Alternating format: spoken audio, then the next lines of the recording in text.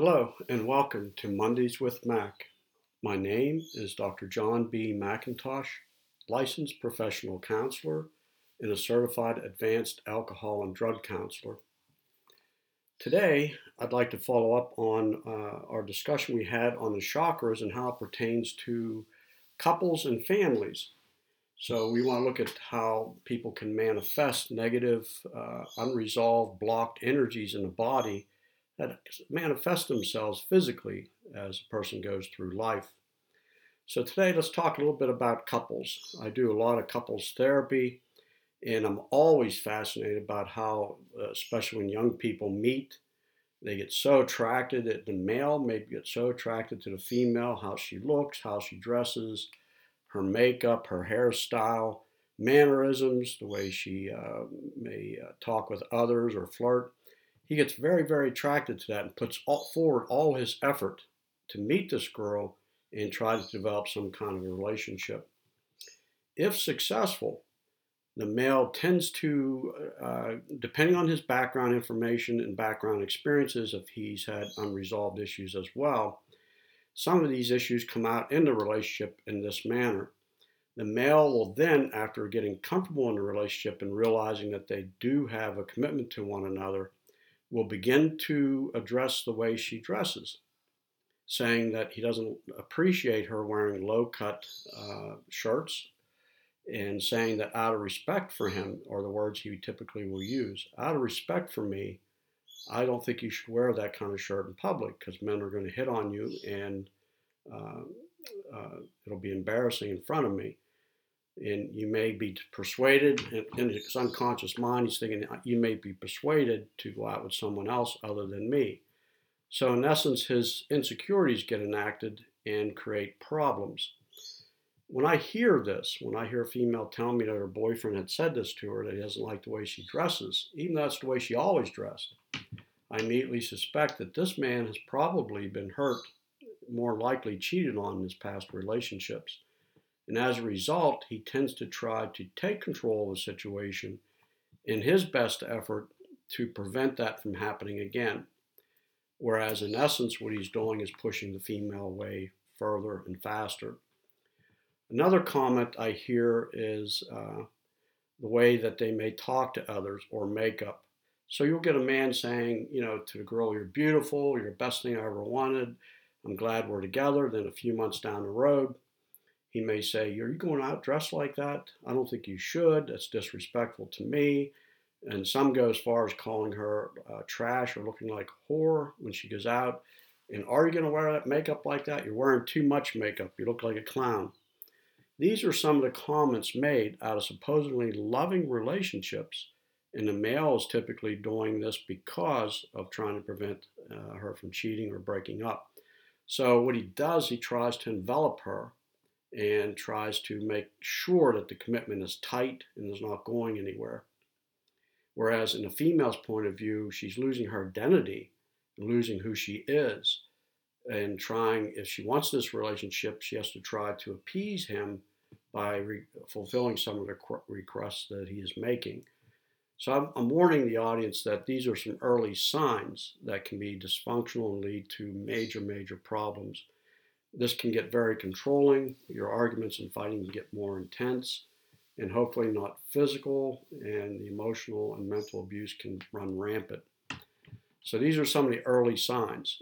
Please, folks, when you meet someone and that's who you love, treasure it, encourage it. Be proud that if someone's tried to hit on your girlfriend or boyfriend, that you have somebody so attractive at your side and they're very devoted to you. So I'd like you to rethink this, please. When someone is very attractive, you can try to put them under glass and watch them 24/7. But the fact is, if someone's going to cheat, they're going to do it.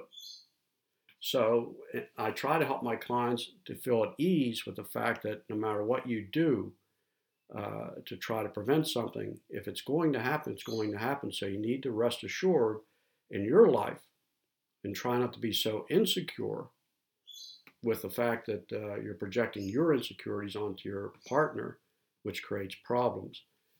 Another early warning sign is when a man will say to the girl, I don't mind you going out with your friends, and I'm not worried about that so much, but I'm worried about other men who may be at the party or the bar or the social gathering who may hit on you.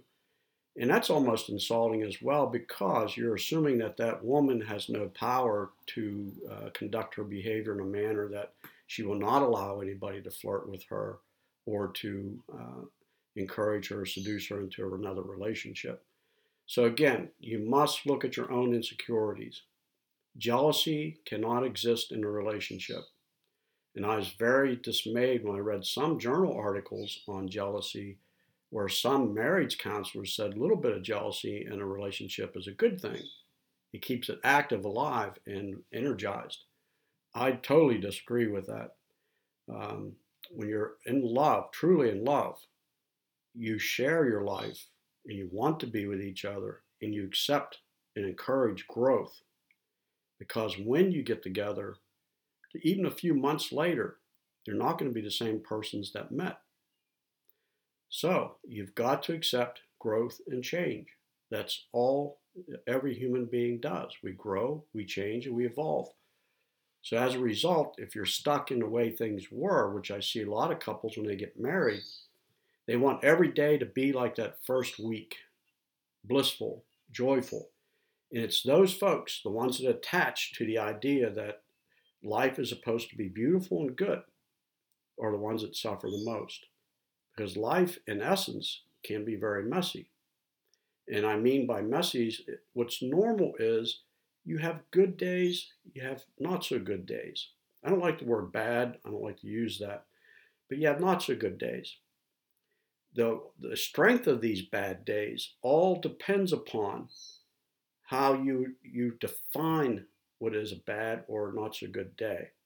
You have a choice when you wake up in the morning how you want to feel that day. So when a crisis hits, some kind of challenge hits, financial, relationship, weather, anything hits, you have a choice at that moment. How are you going to handle that situation? And like I said in my talks from the past, it's okay, and I encourage people to be sad when they're feeling sad. Do not hang up your feelings and walk away and say, done. And I've encouraged a lot of men in couples therapy where if a woman cheats on him or if he breaks up, she breaks up with him, he walks away, say, okay, done. He doesn't want to feel those bad emotions. He doesn't want to cry. He just wants to move on. It's in the past. That is one of the biggest mistakes because, as I've said in previous talks, this creates a sense of projection where that person will now project it onto the new person that they met, and they lead a guarded life, and then they start to shelter or envelop the other person to the point where they leave them too.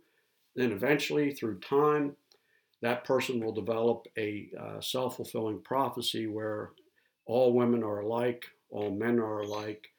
I'm not going to get serious or open my heart to anyone because I'm only going to get hurt again and again and again. And it's that self-fulfilling prophecy where when they do meet people, they do fulfill that belief that they have inside themselves and repetitively do things like this. So pay attention in any kind of relationship. You remember in my earlier talks, I said when you meet someone, take your time. Try not to get sexually involved for about 90 days. That's an area that I found in my practice that I feel effective, but it may vary. It could be a little bit less. It could take a little bit longer. But you need to take your time when you meet someone to get to know them to see if their core values match yours. It doesn't matter what movies they like, what foods they like, places they like to vacation. What matters is core values. What do they believe? What's their political, religious, or spiritual views? Do they believe in killing animals? Do they love animals? These are all core values that only you two, when you meet someone, can answer and try to get aligned with that. I found it's the core values that separate people the most. Okay, so watch when you're first dating someone, take your time. And as I said previously, also, when you do break up, please do not meet someone out of need or loneliness. These typically are doomed to failure. into breakups. Why? Is because you haven't looked at your own life, your own desires, why you chose the person that you were dating, what happened, what can you do better, how can you heal, and bottom line, are you ready for a new relationship? If it's out of need or loneliness, like I said, you are not ready, and that relationship is doomed to failure. It would be just like a spider capturing a fly in its web, spinning a cocoon around it and feeding off it slowly until it dies. That's the same thing that happens in relationships when people meet out of need, because the other person can only make you happy for so long, and then they get tired and fatigued and tend to walk away. So these are some things with couples, and couples need to look at, the true love. True love is acceptance, it's growth. The words "I love you" don't mean much to me. It's the nonverbal communication that means a lot. Do you demonstrate your love through respect, through care, concern, empathy, not pity, but empathy? That's what I look for. The nonverbals are so very, very important. The "I love yous" can be manipulative, and they can be shallow. We use those phrases too much. We need to show our love by little things. So with couples, now if the couples get involved with folks who already have children, it gets a little bit more complicated. And the fact that you may have different parenting styles, you may have different, this comes back to your core values, different beliefs in how to raise children. So that needs to be discussed. You can't just hop into a relationship out of attraction and project that everything's going to be great, that this is the best person you ever met, without truly getting to know them. So there again, talking about having sex too soon, that really colors over everything, and you project perfection onto the other person. Please be careful with this. Get to know each other. That person in your life should be your best friend. And if they are your best friend, you can accomplish anything. You can tackle anything. You can take great comfort in knowing that you both support and encourage one another. So this leads then to possibility of blended families, or you might get married and have your own children, or you may cohabitate and have your own children. But once children enter your life, you now enter into a family dynamic. And this is very important as well. A family dynamic involves three lives. And oftentimes, when families come into sessions with me, I find one area that's overcompensated and the other two areas neglected for the most part. So when you get together and you have children, you now have three lives that need to be fulfilled and satiated. First of all, you have a family life. That's you, your partner, and the child or children. That means you do things together, you spend time together, go places, vacation together, etc. The second formula to a successful family is when you have equal time with your partner alone. Date nights, going out together, etc. Equal time on the couch at night, watching your shows, your programs. And then the third life that is often neglected is an individual life. This is where that uprising you hear about man caves, and men need to be alone out in the garage, in the basement, in their tool sheds, or their buildings where they do their woodwork, etc. That's their man caves. Women tend to go out with their friends, maybe shop, or maybe do the same things the man is doing. Regardless, though, when families get formed, all too often everything's focused on the child or children.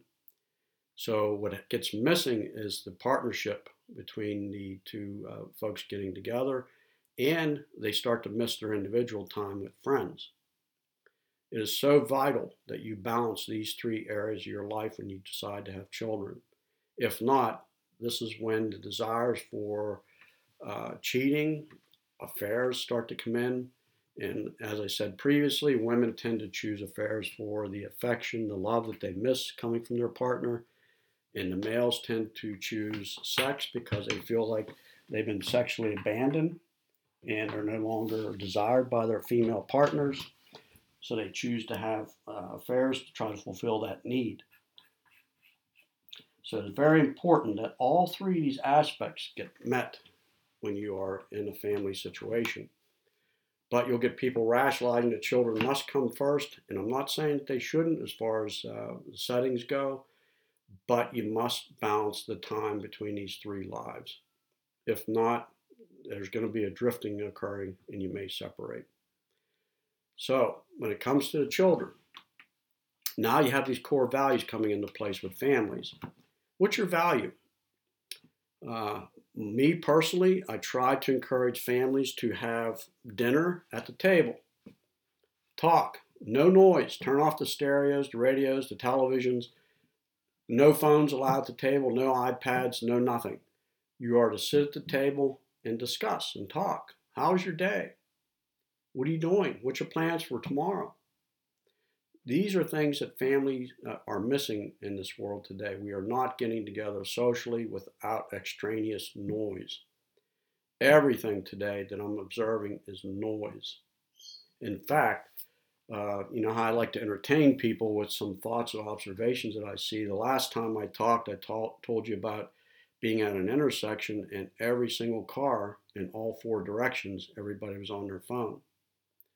Now my entertainment was going to the gym, sitting in the sauna as a warm-up to my exercise routine. There were 6 people in the sauna, including me. Everyone except me were on the phone, looking up things, listening to music, talking. It was, and I can't think of better words, utterly disgusting to see human beings that cannot be in the present moment. Very disgusting. They cannot make eye contact with one another. They can't talk with each other in the sauna. They can't sit there quietly and reflect upon their thoughts. They must constantly have extraneous sources of noise to occupy their mind. Or the key word is boredom. And those you have children are going to hear that a lot. I'm bored, I'm bored, I'm bored. But in essence, spiritually, boredom is not real. It doesn't exist. You need to develop different eyes because there's never nothing going on. There's always something going on. So with the kids, again, we have certain parenting styles that you need to talk about. I do believe in that dinner time of no extraneous noises and interferences, talking. And I do believe that every child should have chores to do. There should not be a sense of you get whatever you want, do whatever you want, I support whatever you want, and there's no consequences, there's no responsibilities. These children grow up to be entitled, and as a result believe that life is handed to them, and they have to do nothing to earn anything, okay? So we have extreme liberal people, we have extreme conservative people in our culture. Both have their faults, both have their good qualities. What we want to do is get the middle road and try to incorporate both of these different viewpoints into raising a very healthy, responsible family. So we have identified several types of children that grow up in these different family systems. One is you've heard of, and that's helicopter parents and helicopter children. Helicopter parents tend to hover around their children, watching and making sure that their life is going well and trying to make sure they don't hurt or feel bad. This is a very dangerous thing, folks, because children need to experience the pleasures of life, the faults of life, the sadness of life, the angry moments of life, joyful moments, the whole gambit. In other words, they need to know what it means to be human. And parents tend to take away all the negative feelings and try to protect them. That's a helicopter parent. That has evolved into another arena that you saw on the news perhaps 2 years ago, where you see the wealthy who pay and bribe major universities to take their sons and daughters into school without earning anything. Some have gone so far as to pay a proctor to go and take the SAT test exams for them to get a high score and be admitted into top universities. This is called the snowplow parent, and these are snowplow children with the same and similar symptomology, but a little bit more extreme in the fact that they feel entitled, that they can even go through all 4 years of college and pay someone to write their exams, or their papers or essays, and maybe even have somebody come in and take their exams. They don't feel that they have to do anything to earn their degree because they simply should have it for who they are and for what their parents are. So this is a snowplow parents that has developed. It's a more extreme form of the helicopter, and it's doing a lot of harm to families because we're raising children without any responsibilities. Okay? Lastly, or not lastly, but another area is what we call the boomerang children. I don't know if you folks have been looking into some of the research recently on families and psychology of families and couples, but now we're raising children that actually don't begin maturing until age 25. So, what we mean by boomerang children, these are typically young folks that get married young, get divorced young, have children, and they always return home. So the parents are never truly alone. Their kids are always coming back home to live with them, to get themselves back on their feet. However, sometimes these children returning back to the homes stay much longer than just a few months. So we have boomerang children, we have snowplow children, we have helicopter children, and in the past, it still goes on today, we have latchkey children. These are when parents are working and the children come home from school and have to let themselves in the house. There's no parents around for maybe an hour or two until they get home from work. These are latchkey children. So you can see these family systems have their faults and challenges that need to be worked through to develop healthy children. So lastly, the last comment to make are the enmeshed families. You can see the problems I point out with all the above. Now the enmeshed families get pretty severe too, because in enmeshed families, the children come home and they tell the parents every single detail of what's going on in their life, including their relationship. Some of these will tell their parents having sex with their boyfriend or husbands or girlfriends, etc. They'll start talking about words that were said between them. They'll start asking for advice all the time. They start asking for money. In fact, it's sometimes not even asked for, it's expected, because if you love me, this is what you do. You chose to have me, so here I am. I'm your responsibility.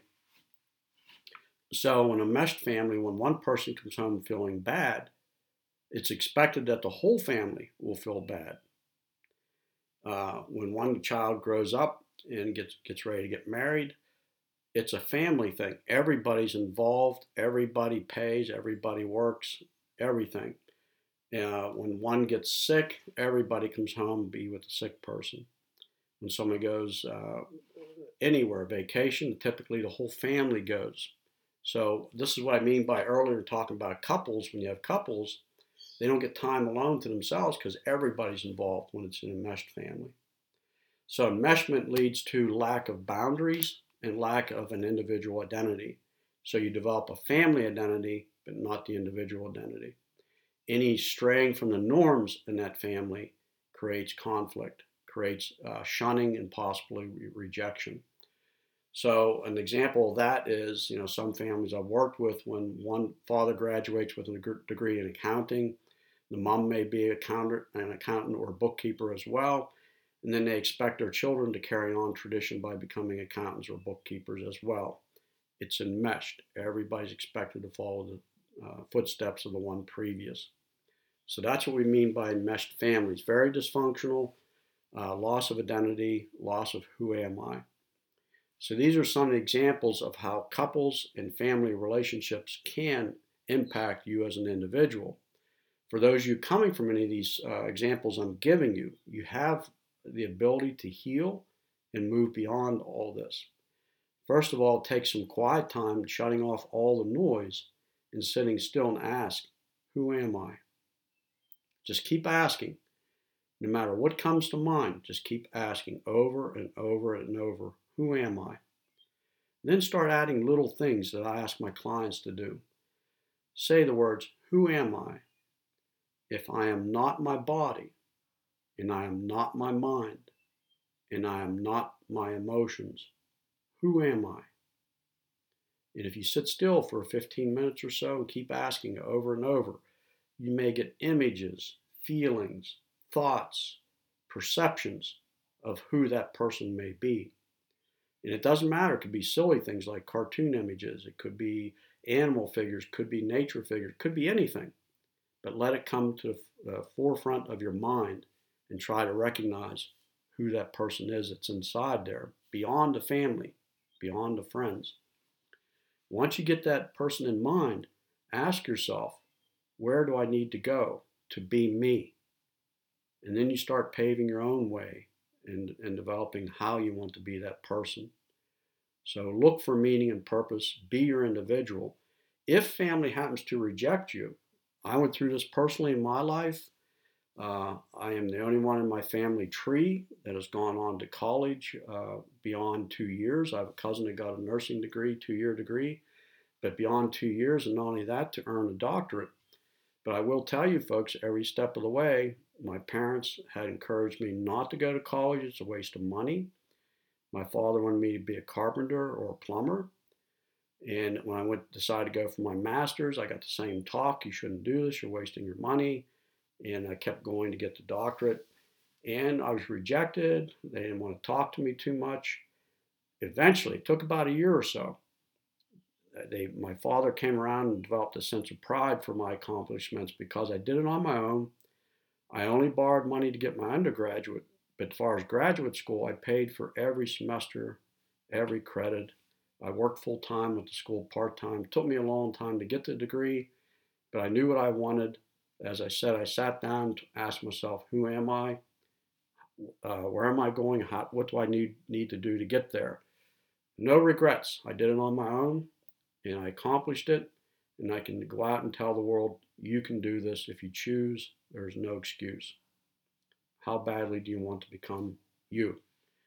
Now my freedom is, family does accept me to a point. I have different values than they do, but I can be happy in knowing that I'm me, that I don't have to make someone else happy to be happy. I don't have to please someone. You either like me or you don't. This is such freedom, folks. And I encourage all my listeners to get that sense of identity. But remember, it takes being still, be quiet, okay? Figure out who you are and what you are and get out into nature to rejuvenate your body, mind, and soul. So these are some examples of family and couple systems. All these things that tend to pull us away from our journey of being ourselves, but at the same time, I've often told my classes that you truly won't ever know the depths of yourself until you get involved in a relationship, because you're going to get involved with, are you truly a match with your core values? What little compromises do you need to make? You'll have to learn to listen more than speak. You'll have to learn to accept. You'll have to learn to grow. These are things that a relationship can challenge you to do that you may not do on your own. So there's pros and cons here. The ideal is if you truly know yourself, where you are, where you're going. This is when you're able to face a relationship and not lose yourself or surrender yourself. Or I've seen women prostituting their emotions to please the other person. So please, it's time for us to wake up, be ourselves, choose happiness, but accept anger and depression, sadness, frustration. These are all normal human growth experiences. In fact, you will learn that you grow more when under duress than when life is going well. Because when under duress or facing traumas, you must make decisions, and hopefully they will be decisions of growth. So I leave you with that to think about. Look at your own family systems, look at where you fit, and look at what you can do to become who you really are meant to be. So please take care of yourselves and each other. Pray for this world and look for the positives in everything. Try not to get jaded or get negative. Seek the positive, be the positive, and treat people the way you want to be treated. Take care of yourselves. I'll talk with you again soon, and I hope your life does improve. Bye-bye.